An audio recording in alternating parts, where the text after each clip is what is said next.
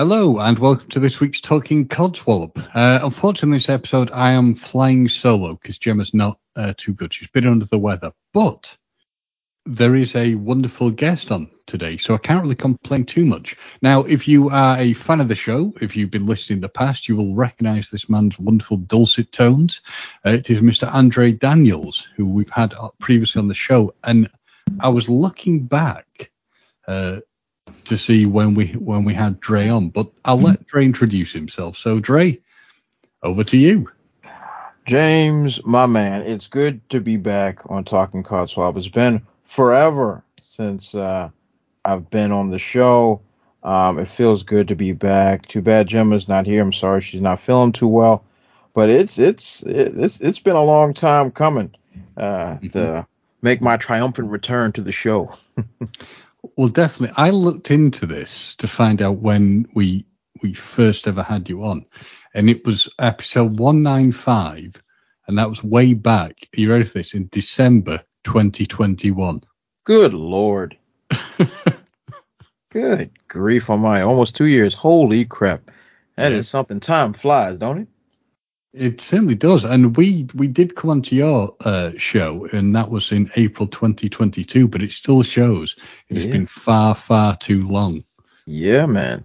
Yeah, but it's good to be back. I can't wait to talk to you about all the stuff I've been into since the last time we spoke. So no doubt this is going to be a dope reunion. Yeah, I think you will. I'm really looking forward to it. Now, the thing is, Dre, for anyone who's listening, obviously we have our fan base, but every episode or any episode can be a first episode for somebody who's listening. So to let the listeners, who've never listened to the podcast before, tell us a bit about yourself. And obviously for the people who are fans, our salty tadpoles, let them just refresh their memory. For all the salty tadpoles, I love it. So for those that aren't familiar with me, I'm Dre the Brew Daniels. I am the writer, editor, owner, and pretty much director of the comic book production company, Brutal Planet Comics, which I also run a YouTube channel of the same name, Brutal Planet Comics. And I have been a lifelong comic book fan since I came out the womb. So this is life for me. I have been a part of a lot of writing projects in the independent sphere. I've had my hands dabbled in voice work. I've done pretty much everything under the sun. Yeah, pretty much. And from Washington, D.C. in the United States of America. I know I have to quantify that because everybody in the UK, Washington, D.C. And I grew up there. And I've always been pretty much a huge comic book guy. And I decided to make a career out of it. And I have been producing comics professionally for quite some time, for many years now. And I have finally put together a trade paperback of my flagship comic book run, Trouble, the Rhythm Within, which I'm actually on the brigade of promoting on Indiegogo as we speak. And no doubt James will put a link in there somewhere. And to get as much support as I can to get this trade paperback on shelves and in people's hands. So it's been a heck of a long ride and a heck of a career thus far, and I'm just getting started pretty much. So yeah, that's brilliant. So you have obviously had success in doing this, but I'm intrigued at the point you're at now. What would you say has been the toughest part of having this as a career? Oh, no question, is getting the word out. That's always been the hardest part of being an independent creator, because the algorithm is not kind to you, especially in social media, not kind. Whether it's been YouTube, Twitter, Facebook, Instagram, or whatever else things that they just keep coming up with every other moment. It's relentless. It's like if you're not a quote unquote influencer or some hot chick doing nothing, It's not Yeah. it's not gonna it's really really hard to get the word out. So that's always been the major challenge. Like bookings have been easy. That's usually the easy part. Like especially like I live in a city. I guess in Washington D.C. obviously. And there's a melting pot of all types of book places and comic book shops and everything. So getting booked there is pretty easy, which is good. But that's usually in the modern world that we're living in now.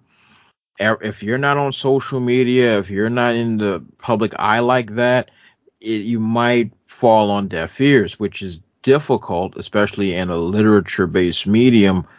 For those of us that's been around forever and a day, it's weird. Even to this day, it's weird. And being on social media, it's like the scrutiny's there, but that's all part of the game. But just Mhm. getting the word out and having people be drawn to you because there's so many voices on social media all over the place, all buying for attention or trying to sell something or whatever the case may be. It's a lot of noise going on. So trying to Mhm. cut through the noise is definitely a challenge. Yeah, because social media is how I think it was on a podcast, wasn't it? When we first kind of got to know each other Yeah. through was it Reels and Heels? If my It memory's was. Yes. yeah, Yes, it on was. Reels and Heels, yeah, and I remember it, and it was just I love this. There were you and some other creators on there. I just love what you were doing and what you were looking to create, and I was like, I want to talk to this guy. And I want to know what he's all about. Yeah. Yeah, it's And funny. I just reached out to them the other day. I haven't heard back from them yet. But yeah. Heels and reels. Wow. yeah, Yeah, that was a while ago. Yeah, yeah. absolutely. Good So grief. before we get to talk about treble, which is obviously what we're here to do, and I really am interested to learn more about what's happening with that. What is your view as someone who's in the comic book industry on the current state of play of comics in general? Certainly when we're looking at the bigger things like the DC and Marvel kind of Hmm. creations. Yeah. And it's funny. That's one of the questions I'm asked the most, especially in recent years, because in reality, it's an absolute and mitigated disaster. Hmm. What Marvel and DC has done to their brands, and if you want to throw Dark Horse in there too, and you can throw them in Yeah, there, yeah. what they've done to their brands and how they have abandoned their reading public and has completely sacrificed good storytelling and great legends of writing for political nonsense and putting it in their books and ideology that never sells, and it's completely alienated. Let's take our generation out of it, because our Mhm. generation will continue to read comic books Mhm. because we have yesteryear's comics that we can always go back and collect from decades ago. But the Very new true. generation, the Gen Z and whatever else is, they are completely turned off from getting into the medium, because there's some weirdo Gen Zers out there, of course there are, but the majority of them were raised by us. So it's Mm. like they want just good, fun storytelling and all that other stuff, but all you're gonna get is political nonsense being shoved down their throat, and they're not interested in it. And heck, I'm not interested in it either. So it's taking such a major hit, and the idea of trying to grab a hold of this, what do they call it, modern audience that doesn't exist, it has done so much damage to the comic book industry, and it has affected the indies. I'd be a fool to say that it hasn't, but it has also given us a golden opportunity to finally rise to, I hate Mhm. to consider it like this, but rise to power. I mean, it is what it is. Like, just like back in the 60s when Stan Lee and them took over, and Mike Ditko, and like they took over because Pulp was starting to die. When Pulp was starting to die, they swooped in and like, all right, well, we got this new thing, and we're gonna take over this camp. And now history is repeating itself.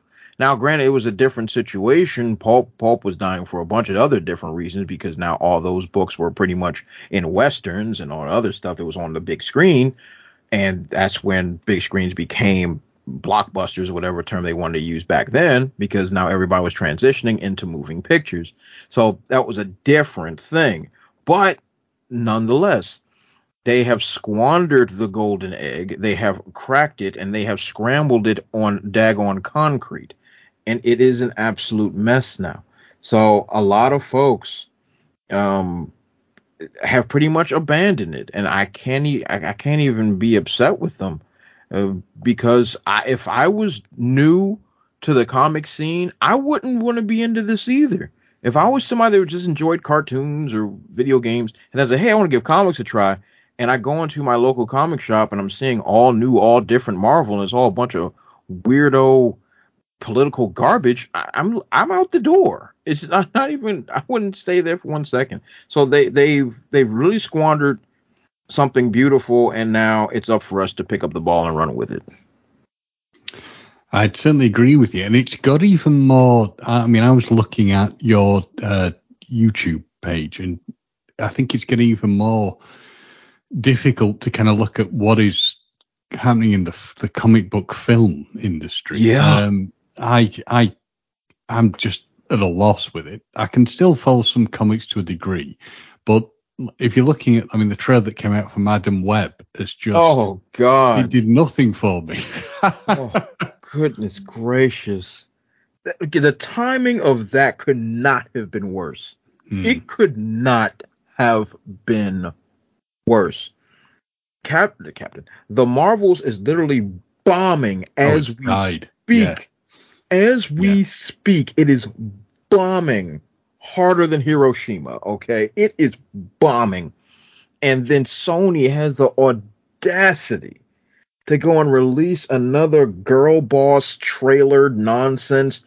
And the amount of eye rolling right when it was brought to my attention, I was like, wait, no, that can't be true.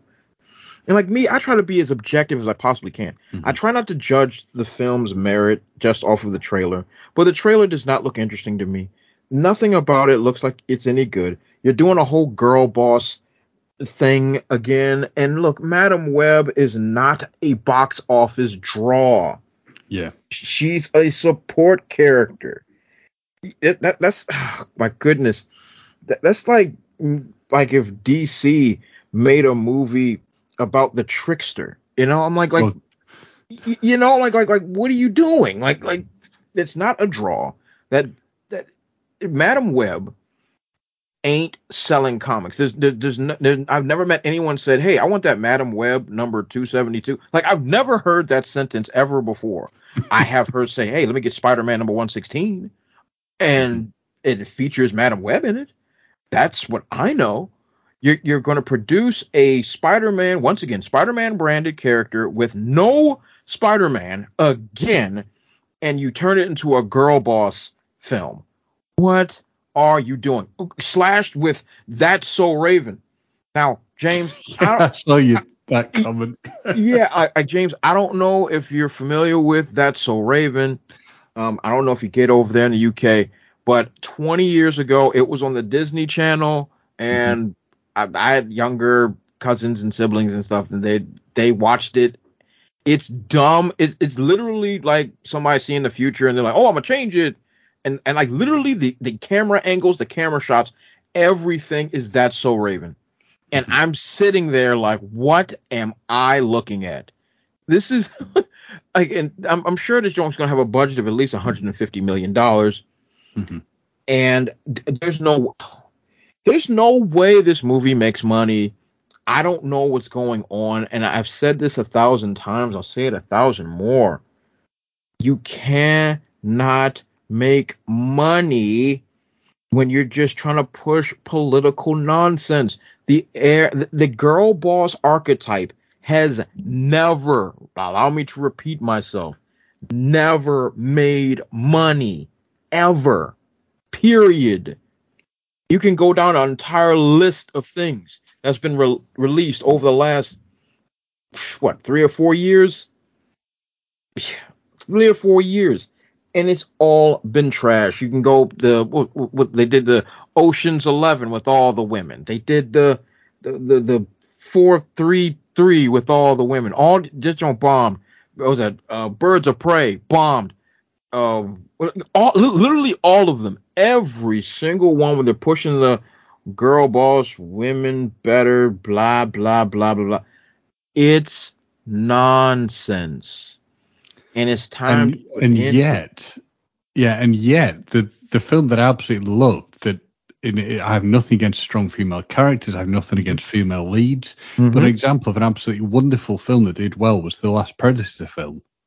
Yes, it did. I thought that was absolutely brilliant. I loved it. It was a great character. There was no suggestion that it had, that any other people of different genders or whatever were any better than anybody else. It was just a well put together film that really got my attention. And that's the thing. I have a major problem with the idea that feminine characters have to be female characters have to be masculine in order to maintain their power or to look great or to look not weak. It's so counterproductive.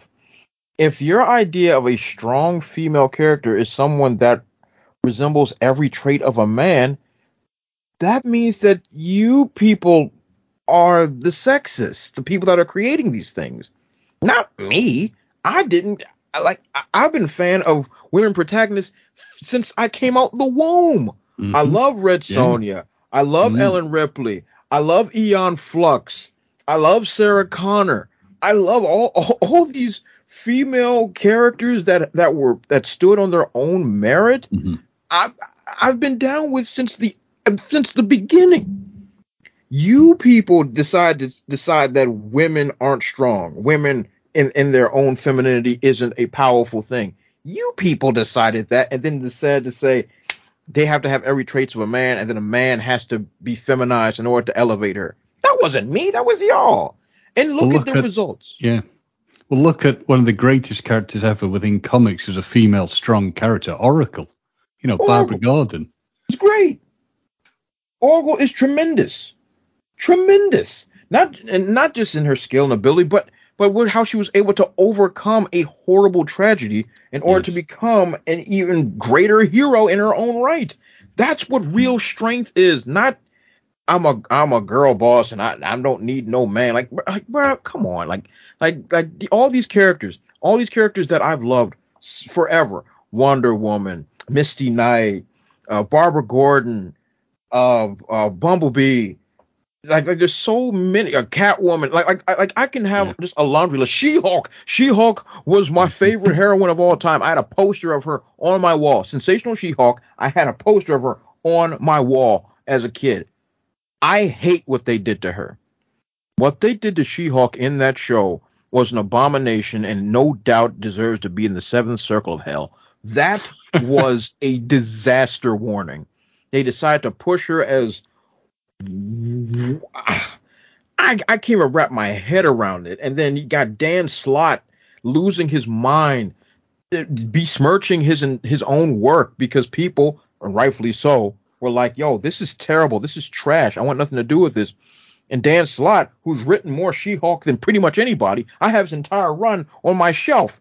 And he's talking about some, y'all just don't understand the character. This is beautiful. I'm like, no, you're an idiot. They're insulting your work, sir. And you're shilling for them, and they still won't hire you. Stop the chaos. Everyone knows it's garbage. One thing you can't trick is the viewing public forever. That's one thing you can't do.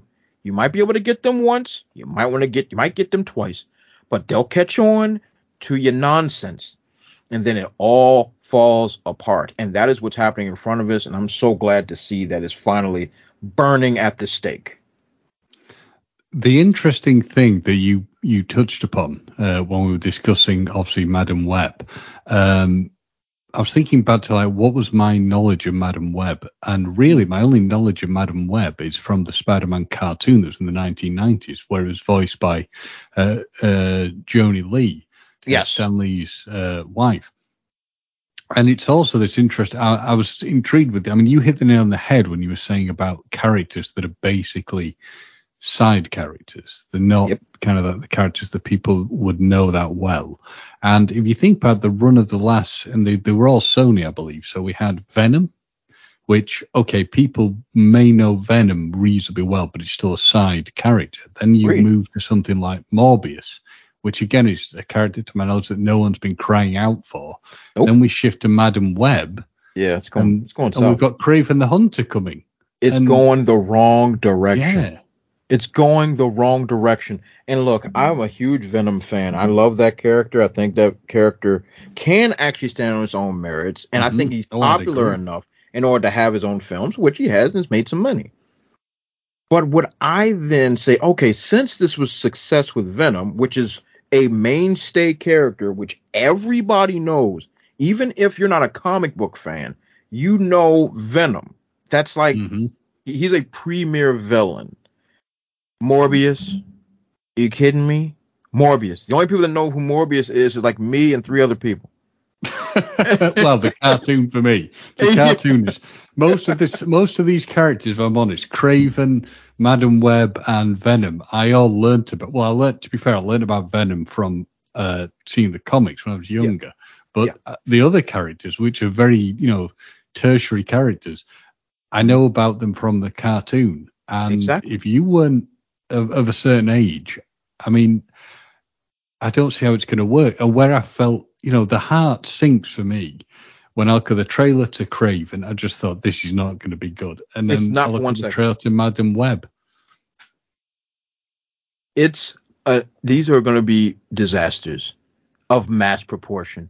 And not to mention that you're fundamentally changing these characters. Yeah. We got Craven the Hunter is some type of killer, but he's like an environmentalist at the same, like just all types of nonsense you're throwing together. And because this is the thing, this is the problem, not just with, what they're doing, but when you're trying to make a villain a main character, you have to have a foil for the villain. If the only foil for the villain is another villain, who am I supposed to root for? Who am I supposed to be invested in? I can't root for Craven because I know what he does. I know what he's gonna do. You're a bad person. Michael Morbius, yes, he's a tragedy, but who cares if he's not involving Spider-Man? Only thing you can do is get another vampire-esque character. That's dumb. All of this is dumb. And now with Madam Web, we're doing some weird Spider-Man that's not Spider-Man. But he's going to take on the 3 Spider-Women variants. It's just a complete and utter waste. It's getting harder and harder to see it.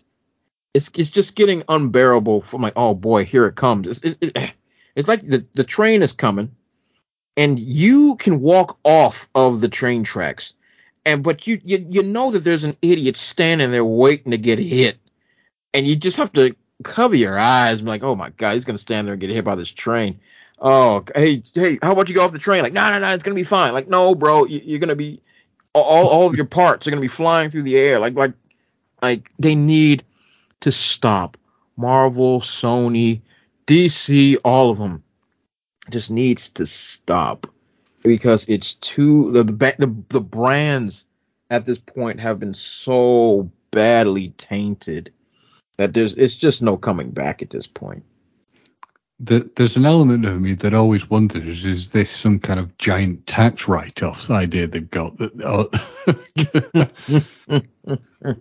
we don't know about? Or they have to use the IP, like happened in the past when it came to the Corman Fantastic Four film, where it was it had to be made, or when they made Man of Steel, they had to make the film within a certain amount of time, or the rights would revert back to whoever Siegel Schuster family, be something like that. Now, what are your thoughts? I'm hoping I haven't lit a fire under you on this one, so to speak. I mean, we've discussed Marvel to a degree. I myself personally, my heart sinks when I think about what's going to happen with DC. I just cannot. God. I can't I'm very disappointed in what I think the future will be. Although I did like The Flash. A lot of people didn't, but I liked The Flash. Hmm. So DC never got started, as far as I'm concerned. Um, this was a start-stop franchise. Man of Steel, I thought was a decent movie. Batman v Superman was trash. Justice League was a mitigated disaster. Wonder Woman, I really, really liked. The first Aquaman, I enjoyed that movie. Wonder Woman 84 may be one of the worst things I've ever seen in my life. Blue Beetle was a fun film, but I think this joint should have just been on Max or HBO Max, whatever they want to call themselves now. I think that should have just been on HBO Max. It should have just went to streaming. And based on what I hear, that's what it was supposed to be, and it should have been. It was not. This was not a big film that should have been on the screen. Flash, I'm glad you enjoyed it. I did not really like that movie very much. There was a couple elements that I enjoyed. I mean, seeing Michael Keaton again is always great. And I was the part that I thought I'd hate the most is what I actually enjoyed the most, which was Supergirl. I enjoyed her portrayal. I thought that was really, really, really decent. I really thought it was just going to be some, as everything else I've been conditioned to is girl boss time.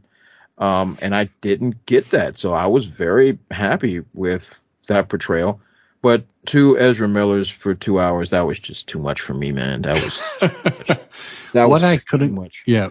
What I couldn't get my head around with The Flash is the way they had Affleck playing Batman. It just didn't seem to feel like we'd ever seen Affleck's portrayal of Batman. I mean, interestingly, I like Batman vs Superman, but I particularly like the extended cut. And I like Zack Snyder's Justice League, the one that came out that was done by yes, the 4-hour cut. I enjoyed that.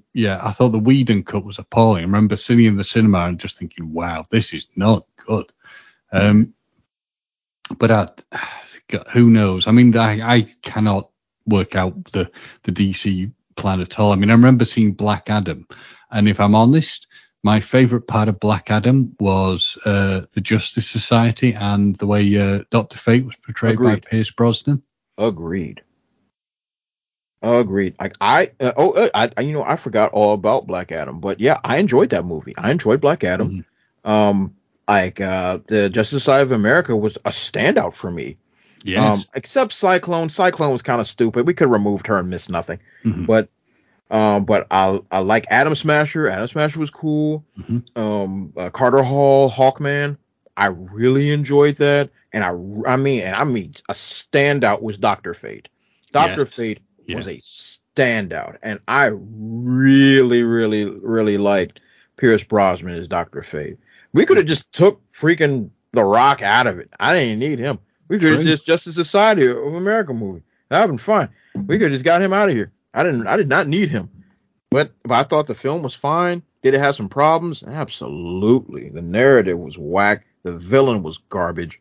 But the Justice Society of America, really enjoyed it. I really enjoyed that aspect. But once again, that movie bombed because DC's a non-starter. And what James Gunn has done, and I got major beef with James Gunn. Major beef. He killed these films before they even got started. When he got up and did that showcase, I don't know if you watched it when he did the showcase about like what he's doing with the DCU. He dropping the E. You going with the DCU further? He got up there on the showcase and told the entire world that the movies that are coming out at that point, it was 2023 was about to start. Like the movies that are coming out are not connected to his universe. The moment he said that, he killed those films. He killed them. Because now you're telling the viewing public, what they understand is these movies don't matter. That is what's being said to the viewing public, whether he understood it or not. The moment he said that, I said, I know that fool didn't just say what I thought he said. I know that's not what he just said. And sure enough, Shazam 2 bombed. Black Adam bombed. Henry Cavill fired. Yeah. Ben Affleck left. Flash bombed, but for other reasons as well. Bombed. Mm-hmm. It just you set up the dominoes for all these films to fail.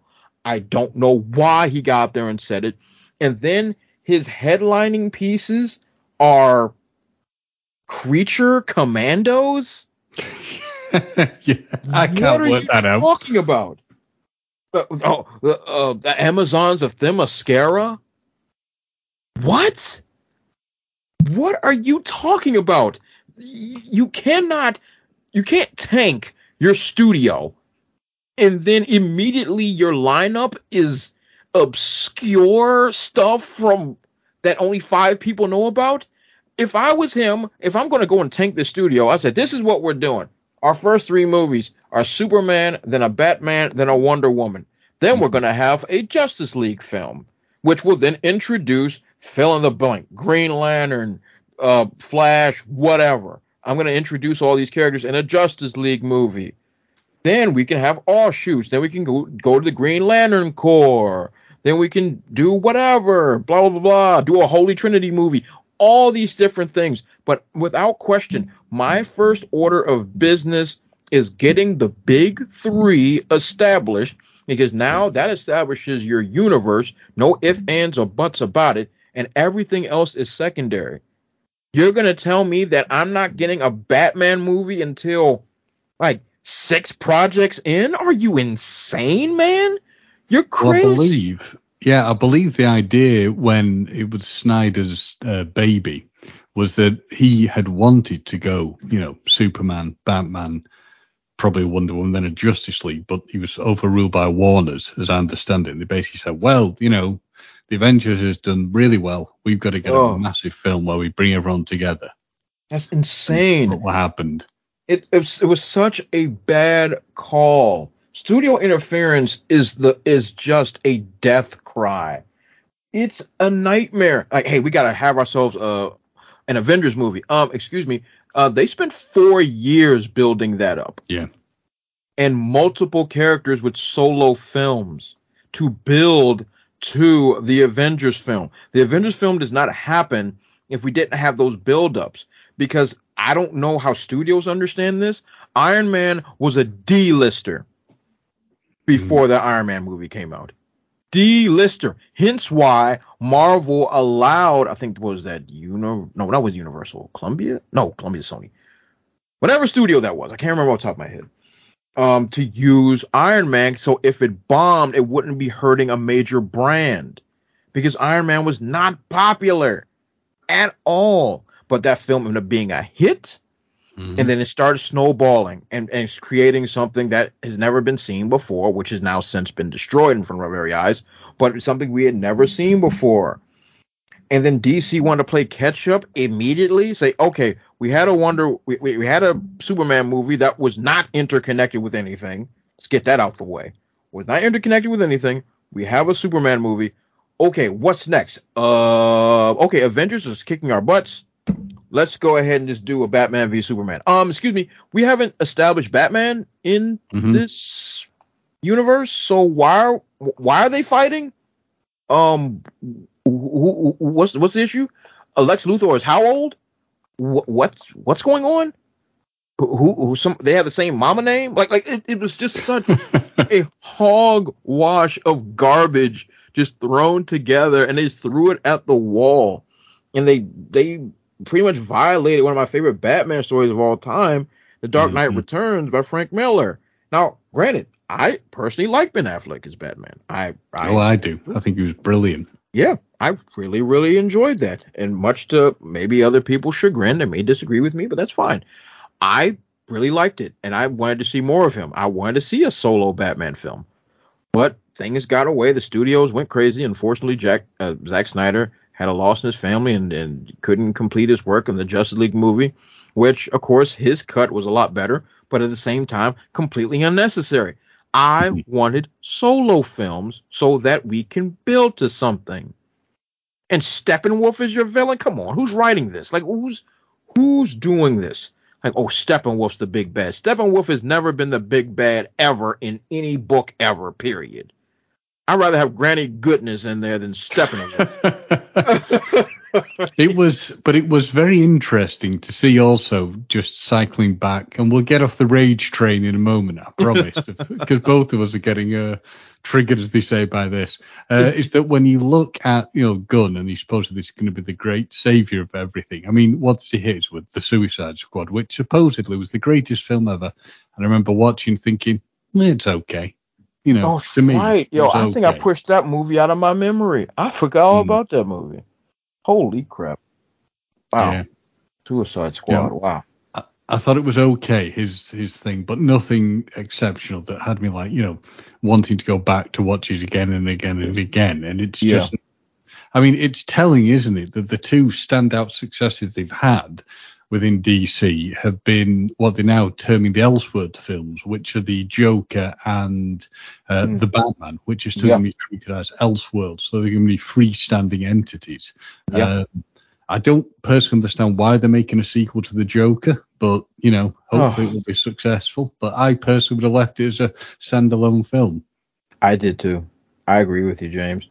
I thought that film was darn near perfect. For what they were trying to convey, the story that they were trying to tell. It was technically a low budget film. Like so many things worked so well with that. The characterization and Joaquin Phoenix really, really able to sink his teeth into something. It was brilliant. And that movie did not need a sequel. But once you have a movie that has a budget of like $5 and a stick of gum, make $1 billion, it's the studios can't even help themselves. They're salivating at their mouth like, oh, my God, you mean to tell me we made $1 billion and we barely had to pay for a sandwich? Like, yeah. Mm-hmm. Oh, yeah, let's just do this again. So I get it, but I think it was perfect the way it was. I don't think it should be tampered with because now the ambiguity of it is going to be eroded because there was so much of that film that was left to your own speculation of what was real and what was a fantasy in his head. There was so much that even the ending, you don't know if he gets out and goes on a killing spree or whatever, or if he's still in his head just imagining his own freedom. Like it ends with such ambiguity that it allows me to always fantasize about what really happened. But now you're gonna kill all that. Because now we're going to have to actually have a definitive answer. Because he's got to have to get out of prison and do stuff in order for this film to happen. So I think they're really missing the mark there. I mean, it might be very successful. And they're trying to do something unique as in making it into a musical, which is going to be very, very different. And Lady Gaga, she got some pipes on her. So and she's not a bad actress. So. Yeah, so that could be interesting. It could be an interesting film. Like I'm gonna definitely go see it because I'm definitely intrigued. And The Batman with Robert Pattinson, I enjoyed that film. I think the third act was absolutely ludicrous, but first two acts I was intrigued. I was captivated by the film. I was on board until the third act just kind of divulged into the weird superhero trope nonsense, and that got kind of strange with bombs exploding, and that got weird. But I enjoyed that film, and you're right. Those are the most successful films that they've had, and it's got nothing to do with the DC, the shared universe stuff. It's got nothing to do with it. It's just standalone stories. And me personally, I would prefer if DC just stayed that. I would prefer if they would just, at this point, a brand is like, hey, we're just going to tell this story. And we're just going to tell this story. And no interconnecting, now Batman's going to meet Plastic Man. And no. We're like, just keep everything separate and just tell a little story, just like we used to back in the day. Back when we were just, hey, we're just telling a story. This is the movie. Blah, blah, blah, blah, blah. I think we need to get back to that. At least have DC be different than Marvel. And be like, hey, this is what we have to offer. We're talking about doing stories this way. Not this universe colliding nonsense, multiversal foolishness. Blah, blah, blah, blah, blah. I think that would be a much better way to get things done. But you're right, James. Those are the only ones that are making money. And what I think would have been interesting if we'd had what I've heard is the alternate cut of what, well, no, the alternate ending of what could have happened with the Joker is that the person who shoots the Waynes also shoots Bruce Wayne. And I think that would have been one hell of an interesting dark ending to the film. Oh, that would have been hardcore. That would have been very hardcore. My I God. think that would have really changed things up. I mean, I still hold out hope we'll one day see the air cut of his Suicide Squad film, but we shall have to see what happens on that if it ever comes to pass. Yeah, and you know the thing is, I mean, I don't know how much that film was cut up by the studio. Obviously, it must have been a great deal if there was at one point at least a movement of release the air cut. So I mean, obviously, it must have been a great deal that the studio like pretty much sliced up and threw into the fiery furnace. But I wasn't intrigued enough into that film to actually care about the extended director's cut. I literally didn't even cross my mind once. Like I saw that movie once in the theaters. I think I saw it on streaming maybe a couple years ago. Just because I saw it once in the theater, I said, "Oh, okay, it's a B movie. You just turn your brain off, watch the explosions." But the villain was just so absurd that I couldn't even wrap my head around it. Enchantress was just a nothing burger, and I was very I was very confused on what the point of this film was. Like I can understand if it was like a fun mission and they're trying to accomplish something, but this was just like it was just weird. It was Amanda Waller creating a demon baby, and then they stopped the demon baby. So they didn't do it. So nothing was accomplished. They're not saving anyone. It's very, very weird.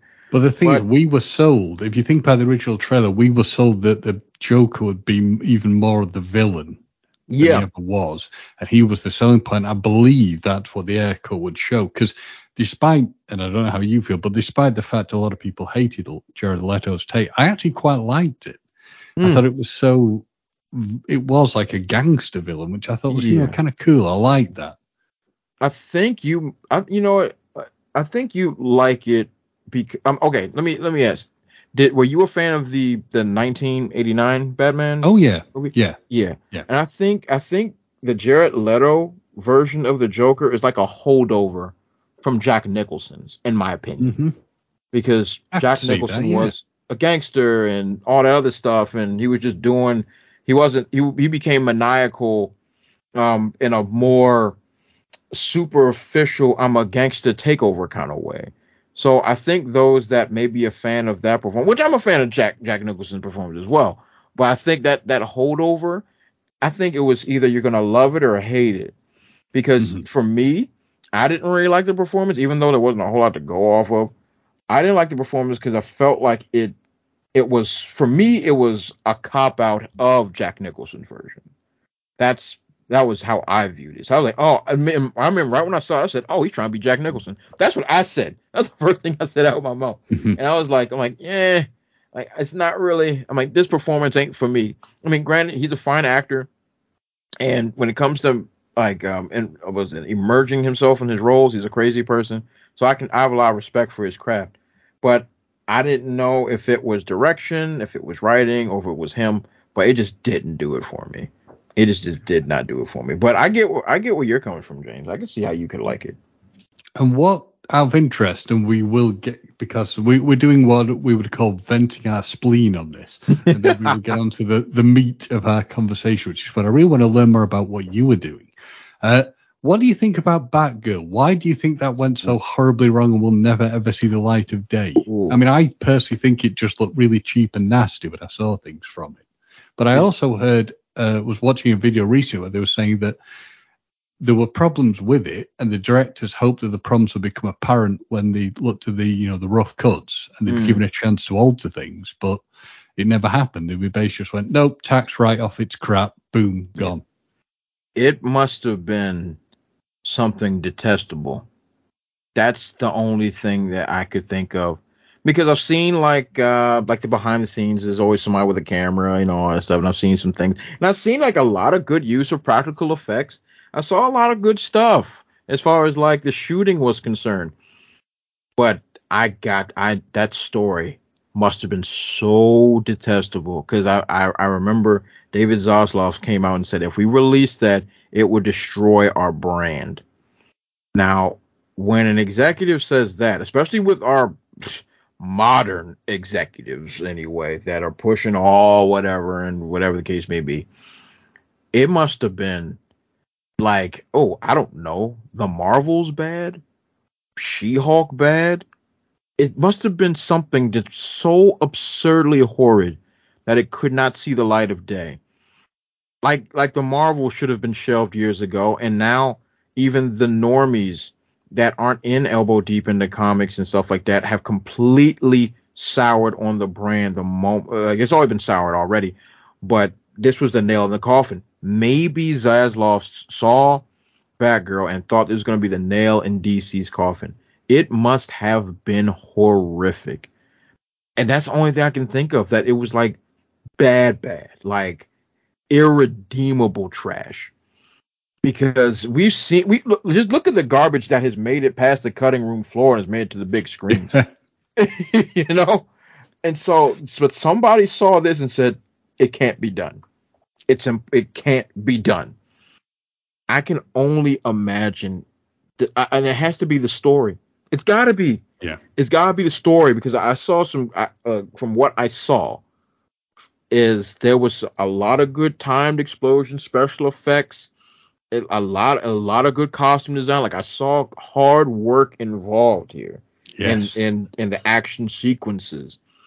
So it had to be that the story is so unsufferable that they just could not pull the trigger, and that's just my opinion.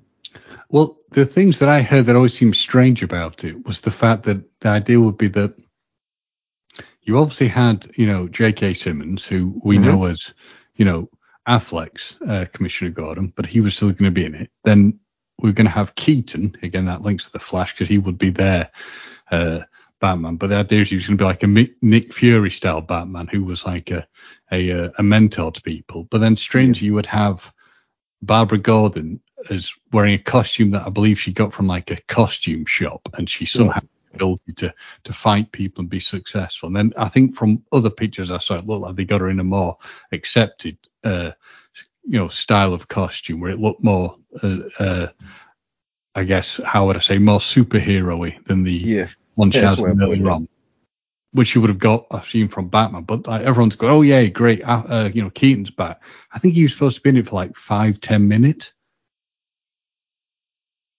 Yeah, that's called the jangling keys to try to get butts in seats.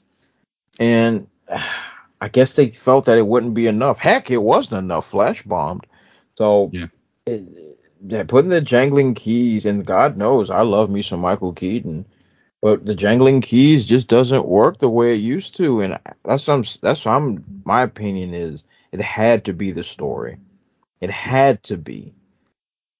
Because, good grief, you scrap the whole a completed film, James. Yeah.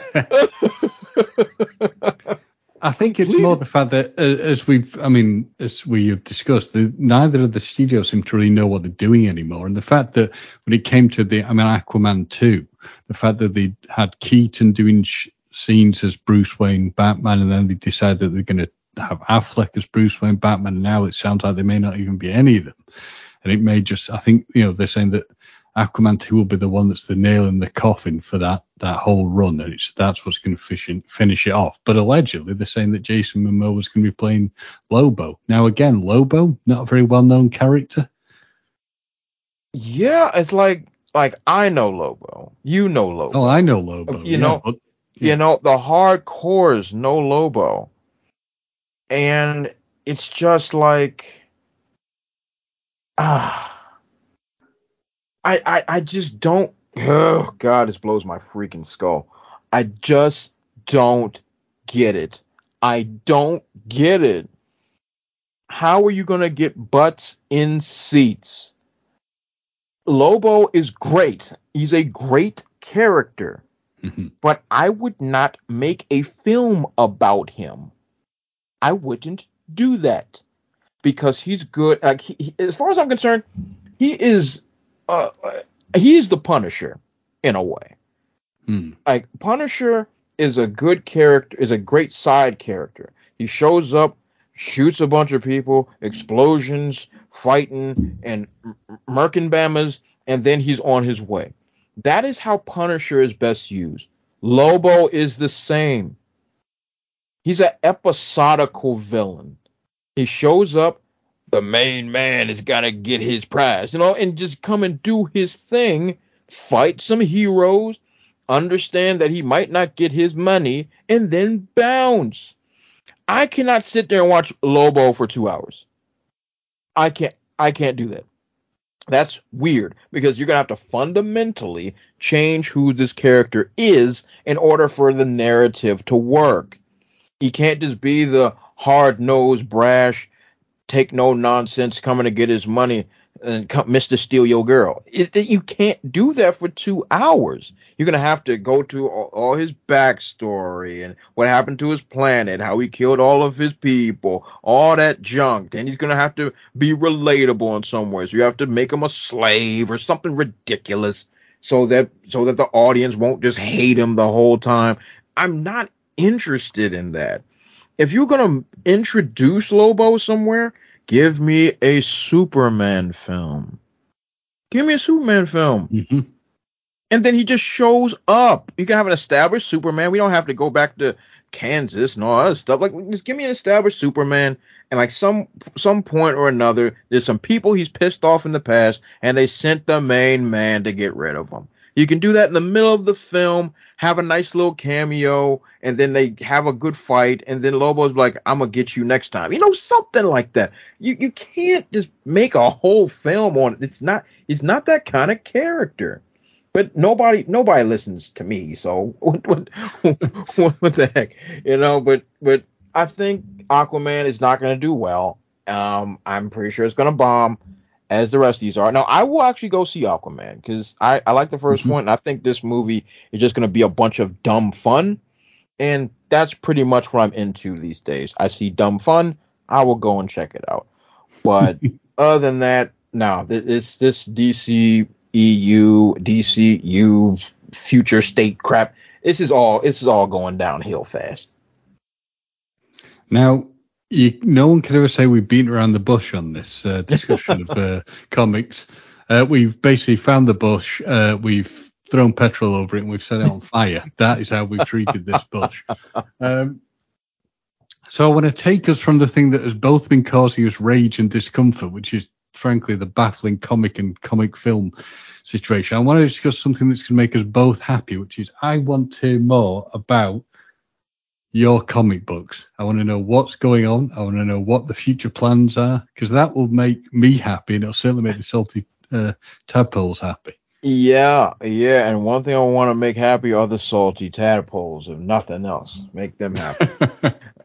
So Trouble, The Rhythm Within, I finished the 8-issue run late last year, and it was great.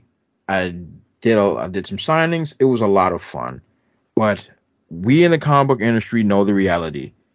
Mm-hmm. You gotta make the trade paperback for this bad boy. And that is what I've been working on this year.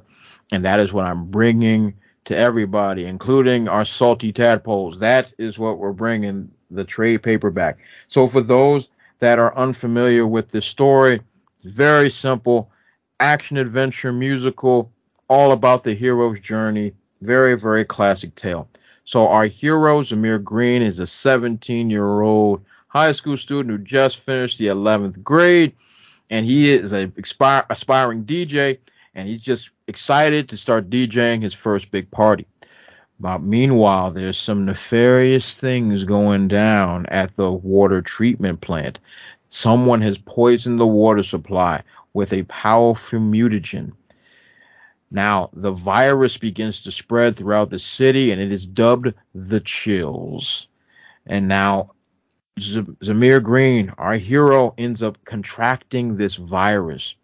and his body begins to transform, and he begins to learn that he gets a different superpower based on the genre of music that he listens to. So as our story progresses, he learns how to hone his abilities. He gets new songs. There's new villains that come up from this crop of this mutagen. There's a nefarious plan going on, and also there is a bit of a mystery that's going on at the same time. Ooh, delali. Boy, do I love a good mystery. So amongst this, there are original song lyrics that's been put into this book. This Indiegogo actually will support the. Oh, excuse me, lost my voice for a second. Will support. There is a soundtrack that is coming along with this book, and it's currently being produced as we speak, so that we can get a little taste of what our hero is listening to as he is fighting crime. I thought it would be a really, really cool feature. Like, what's a musical book without music, James? What am I supposed to do? I mean, to be fair, as soon as I heard you say that, I really liked that. I really liked that idea, because I always, when you hear people, or you're reading, a book or a comic, and they're discussing elements of music or film or something that is influencing them, it's brilliant to be able to do that in real time with them. And certainly when something as integral as it is in your story, I mean, that you are really going to immerse the reader into it far more than anything else has ever done. I think that was a wonderful idea. Absolutely wonderful. Now that you said it's a wonderful idea, I know it's a good one. Now I know. Yeah. It's really something. It's I wanted to bring it to life. I wanted to make it real. I want the audience to feel it, and especially for all those salty tadpoles out there. I want you all to feel where I'm coming from as well. And it's not just like a passing fancy or a gimmick. It actually is a literal part of the story. It helps bring the story more to life. It helps bring everything full circle, and then like throughout the story, and you're uncovering this mystery along with our main hero, and then there's a major reveal at the end of this story that's going to blow your freaking top off, and it's going to make you reread it just to see how you missed it. It's going to be it's going to be something that's cataclysmic, that's going to push the future stories even further. And I can't wait to see everybody's reaction when they come across it. I love things like that, where you end up re-examining after you've read it. Maybe even more than once you may re-examine it. Now, obviously, when it came out, it will be, I'm intrigued. What's been the big difference between, or the most challenging, rewarding aspect of going from, normal comic to trade paperback? Very good question. So when it comes to trade paperbacks, first of all, there's a matter of padding out the pages, especially when you're doing an entire story arc. Some people like to do the arcs in parts. Like if it's an 8-issue arc, which is like a typical 8-issue arc, you might do volume 1 and then volume 2. You might do that just so you can split up the padding. In my case, this graphic novel is 242 pages of glorious color. And in order to make sure I hit those numbers the right way, I had to create some new splash pages, bring a few more things to life, a few more sketch pages, a few little extra special tidbits to make sure that nothing comes out wrong, especially when it comes to like during the printery, because how things are printed, they're printed like how can I describe it? 4 pages, like every couple pages is printed as groups of 4. There it is. English is hard. So you'll have the cover, front and back, and then you'll slide 4 pages in. That will be 2 in the front, two in the back, and it builds that way into the middle. So the pages always are supposed to end with even numbers. If you do not have the even numbers, you run the risk of printing with blanks. And that is not what you want at all. So your measurements for your prints have to be absolutely pristine. If you mess up once, literally your batch is ruined. So it's really, you have to be precise and getting the right measurements for your spine. Spine measurements got to be pristine digitally. Well, everything's digitally now, but doing it digitally, you got to make sure that it does fit. In my case, I think this was 1 2/5 millimeters, I believe, because if it's not that, then you run the risk of your spine being stretched, and that's not a good look at all. So there is definitely some challenges which I understand why a lot of people shy away from trade paperbacks sometimes, because you'd hate to run the risk for it to be ruined, especially in the printing industry, how you have to buy so many things in bulk. There are very few that allow you to do singular prints. I think there's maybe one in Florida, I think, allows you to do that. But other than that, yeah. I think it's Comic Impressions, I believe, is the one that allows you to do that. But that's rare. It's rare and in between. Most overwhelming majority are bulk. So you run the risk of spending hard-earned money on a bulk that's absolutely trash. So it's tough. Oof. So how on top of treble, what are the future plans do you have for comics? That's an excellent question. So Treble's story is going to continue, and I can reveal the title here. Please do. I have released the title in other podcasts as well. So this arc, of course, was Treble, The Rhythm Within. This one will be Treble, Rise of the Children. Chill with 2 L's. With children. And that's going to be my villain arc. It's going to be, of course, our hero at his lowest point. It's essentially going to be the Empire Strikes Back of my trilogy that I'm planning. And it's going to be, as you folks over there on the other side of the pond would say, it's going to be a brilliance. It's going to be like that. So I'm actually in the midst of writing it as we speak. And it's definitely some ways away from production, I'll tell you that. But it's going to be pretty good. But I plan on doing a lot of things with this current arc, Treble, The Rhythm Within. Maybe at one point down the line, I'll release a deluxe edition with with a whole new batch of songs that are going to be QR coded into all the pages. I'm also looking to potentially maybe make a cartoon out of this. There's a lot of potential that I have there. Outside of Treble, I have other ventures that I do on YouTube on my Brutal Planet Comics YouTube channel. There's some ventures there. I'm still dabbling in some voice work here and there. I'm looking to expand a little bit and try to do some more call like it is drama work, which is becoming pretty. I'm getting good at it, so I'm good. So I'm going to be expanding in that regard. So there's a lot of things on the horizon for me right now. A lot of good stuff there, James. And when it comes, I mean, if you can't give away too much, sure. I can understand. But when it comes to the Treble sequel, is there anything that's particularly inspiring you without giving anything away? What you're putting in there. Of course.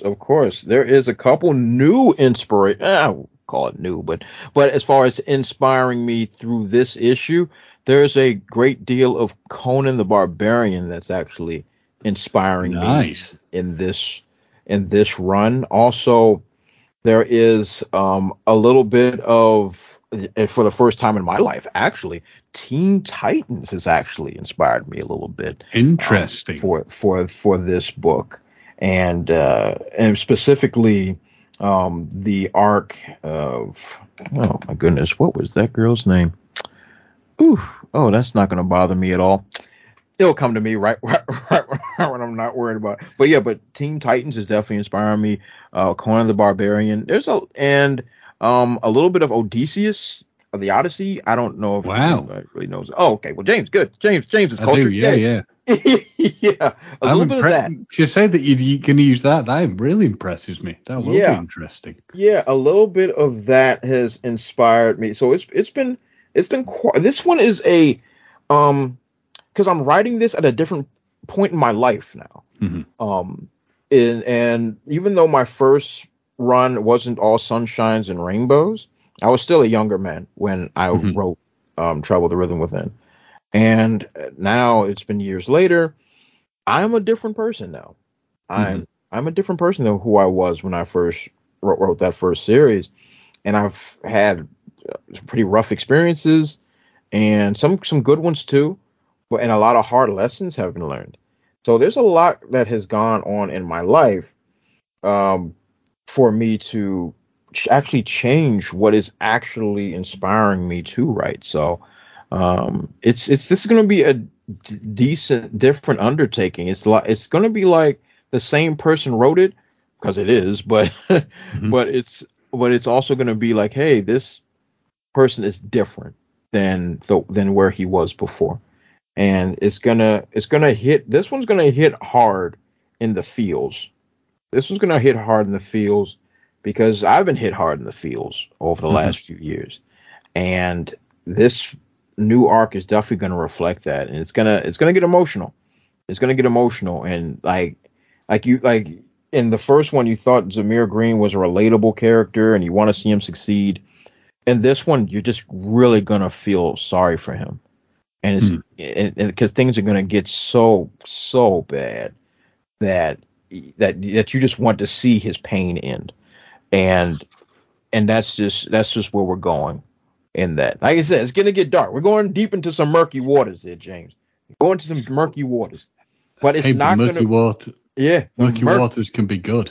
yeah, exactly. But it's not gonna be somber all the same. Like you're gonna be in the fields, but you won't be somber. It's not gonna be an arc. It's like, oh my God, oh God, Dante's Inferno. Oh Jesus Christ, no. But still gonna be a great deal of entertainment and stuff like that. There will be some quips and jokes and comic relief and things, but it's gonna be a much more a heavier story, and I think a lot of people are gonna enjoy it that's once I muster up all the strength to finish writing it and stop crying while I'm putting it on paper. You mentioned also that the soundtrack is going to be involved. So how is that going to be? Because you mentioned the QR codes, but is that going to be something that we could see, for the people who know what they are? Will it come out something like CD, or is it going to be digital release? Those will be digital. So, in the music pack is going to be in this Indiegogo is definitely going to be digital. And when we release the album, once the album is actually complete, hopefully by next year we'll have the album done. It will be digital. There will be like I guess considered a marketplace. Like if I can get it on like iTunes or things like that, like as far as albums are concerned, that would be great. Because why put it on a CD at this point, James? You know what I mean? Granted, we and you, we come from a different time when That's true. when CDs was king, but but folks these days, I don't know what record stores I used to have over there, but over here they don't exist anymore. We used to have Tower Records, used to be Sam Goody. We used to have a lot of record places, but those no longer exist. Everybody downloads all their music, unless it's a mixtape that somebody's selling on the streets. But I'm not going down that route. So it's definitely you just hit the ultimate one that ages people. Certainly ages me, and I guess you as well. Yeah. Tapes. Yeah. Yeah. Like I'm dropping my mixtape. Like, ooh, sir, please don't say it out loud. People are watching. What I hope will happen is obviously vinyl has kind of resurfaced, so maybe tapes will come back at some point. I mean, hey, they're trying to bring back vinyl, so I mean, Yeah, why not? Why not bring back the cassettes? I'm in. I'm in. I definitely would love to have that again. Yep. I'm sure I've got somewhere in the house a multitude of them still somewhere stashed away.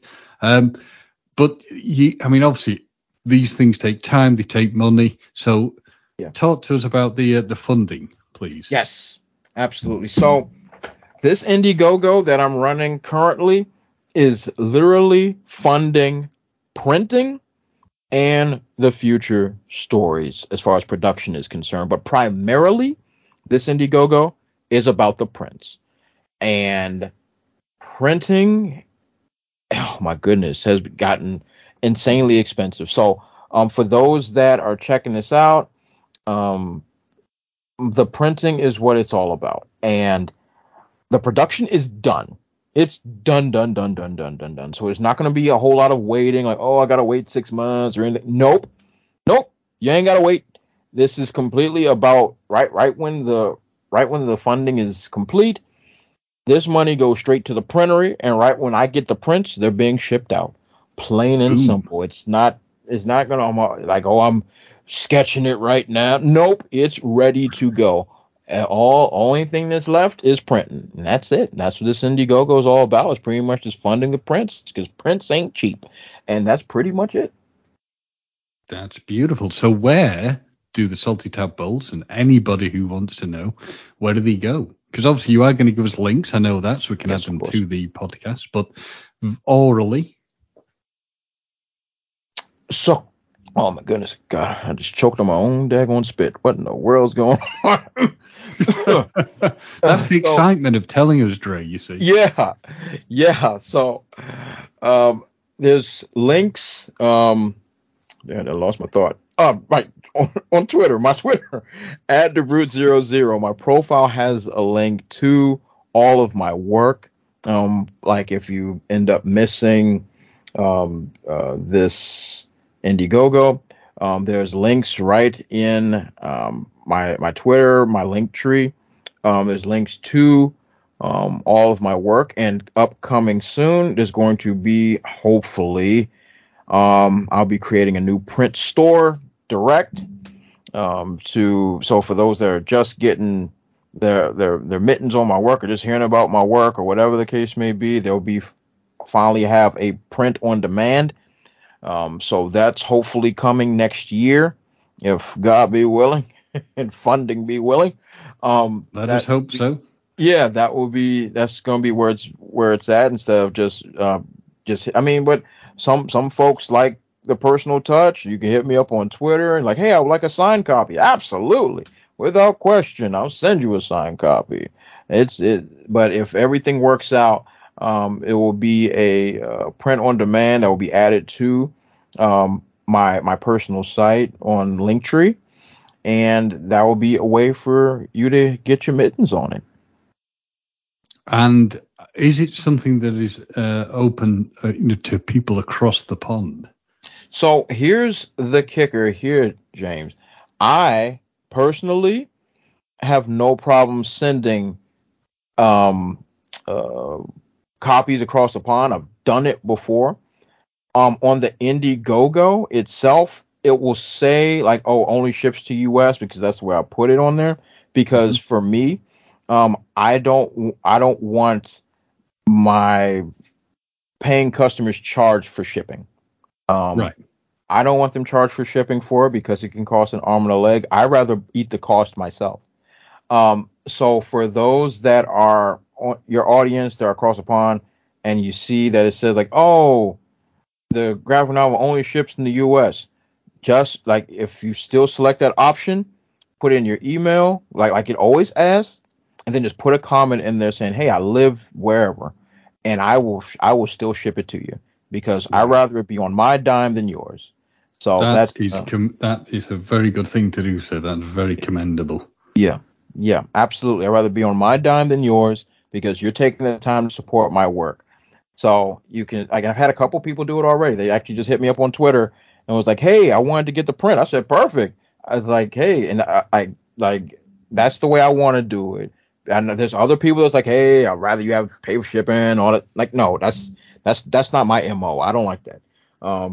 So for those that do contribute and you want the prints, because I also have the digital versions as well for those that, across pond don't want to go through the hassle and stuff.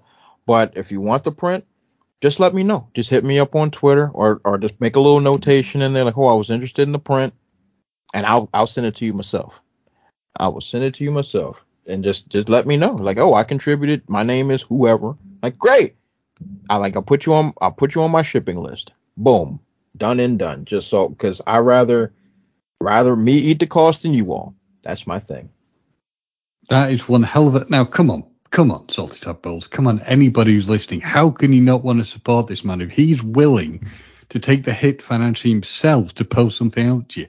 That tells you one of two things. He's a brilliant guy, but it also tells you how much he believes in his product and how good his product is. Oh, James, your kind words bring a tear to my eye and warm my cold, dark heart. Well, I can understand the tear, but the cold, dark heart, I'm not quite sure I buy into that. But that's the kicker. I'm like, hey, I'd rather just have everybody enjoy my work, and that's the way I want to do it. And oh, right, duh. I completely forgot, James. I completely forgot. Next year, I am actually getting some deals done with, I believe you folks have a book company known as Waterstone. Yes, we do. On your side of the pond. I'm actually in the midst of trying to get a deal done over there at Waterstone to have my novel over there on in your stores. I don't know how that just slipped my mind. But yeah, so I'm in the midst of doing that as well, right? Duh. So Drake, you're a smart. I mean, to hold that information to the end, I think is an incredibly smart thing, and I'm very glad you did not forget. And I want to ask one favor of you: when the Waterstones deal happens, can we have you back on to discuss it so we can get most certainly can. Absolutely, yes. I wouldn't have it any other way. I mean, I will be down at Waterstones. I want to get the first edition. Yeah, so I'm working on getting, like, if that deal goes through, my goodness, good sir, yes, absolutely, I will come back. I will be there, and who knows, I might have to take a trip across the pond and do some things over there. It would be great if you did. It'd be nice to see you in person. I mean, I'd like the Treble series, and I think, you hit the nail on the head that it would make a wonderful cartoon run as well. Yeah. So I'm super fired up. I can't believe how that missed my head. James, I've been doing so much stuff. I probably don't forgot what my wife's name is at this point. Like I've done so many things. But yeah, so you're busy. But you remembered, sir. That's all that matters. That's it. I remembered. I remember. So yeah, so that's something that's in the works, and hopefully that goes through. And if that goes through, that's going to be something else. That would be a game changer, for everything. And then hopefully I can get it in the States over here, and so I'm taking it worldwide, James. I'm taking it worldwide. Damn. That's good. And do you know? Obviously, do you have an idea when the Waterstones things like to happen? That is still so for as of right now, we're still in talks. I think at this point it's been cleared for the digital marketplace already, but in January we're going to be discussing the prints. We're going to be discussing the prints in January. Next year. Good grief, of course next year. Duh. What am I, stupid? Yeah, next year. January next year. And seeing if we can get that worked out. So good things are happening for the Treble franchise. So I'm very happy with that. They certainly are. It sounds very good. I mean, it's just wonderful to hear how well things are going forward for you. And I'm just really happy we've had you back on to talk about it. Yeah, man. Absolutely. This is an absolute pleasure back talking with you, my friend. You're one of my favorite podcasts to talk to. So absolutely. Thank you, sir. Thank you. You're one of our favorite guests. Ah, feels good. Feels good. Warm and fuzzy in my tum tum. I'm with it. Well, it's been a very good chat. We've gone through the rageful discussions of where certain of the comics are at, but we've hit on the wonderful thing of where your comics are at, and that's a positive ending rather than a negative situation. If the major creators of comics could follow your example, I think they would find themselves in a far more successful, situation than they currently are. I am inclined to agree with you on that, my friend. Yep, I think, I mean, I would say at this point that both Gemma and I wish you all the best for the future. Oh yes. And we've got, as I said, we've got to have you back on to find out where everything's going, because I can only see it going into the stratosphere. Oh, you took my word. I was thinking that word. Ooh, you're in my head. Gemma points out, I steal this one from her. I feel we have been talking of Codswallop for this episode. It's been absolutely brilliantly enjoyable. And just to reiterate, you've already said it, but how do we get in contact with you? Just give us the oral rundown again so nobody can say they've forgotten. And we will obviously give a written one as well. All right, fantastic. So everybody can reach me primarily on Twitter at DeBrute00, on Facebook at DeBrute00, on Instagram at DeBrute00. And just to spell it, that's DABRUTE00. For those of my military brothers and sisters, that's Delta Alpha Bravo Romeo Uniform Tango Echo 00. You can find me on that or on the Brutal Planet Comics YouTube channel. Hit me up anytime. I'd love to hear from everybody. So, Dre, all I can say is thank you so much for coming on, and it's been an absolute pleasure. And this has been an absolute pleasure for me, my friend. This has been tremendous.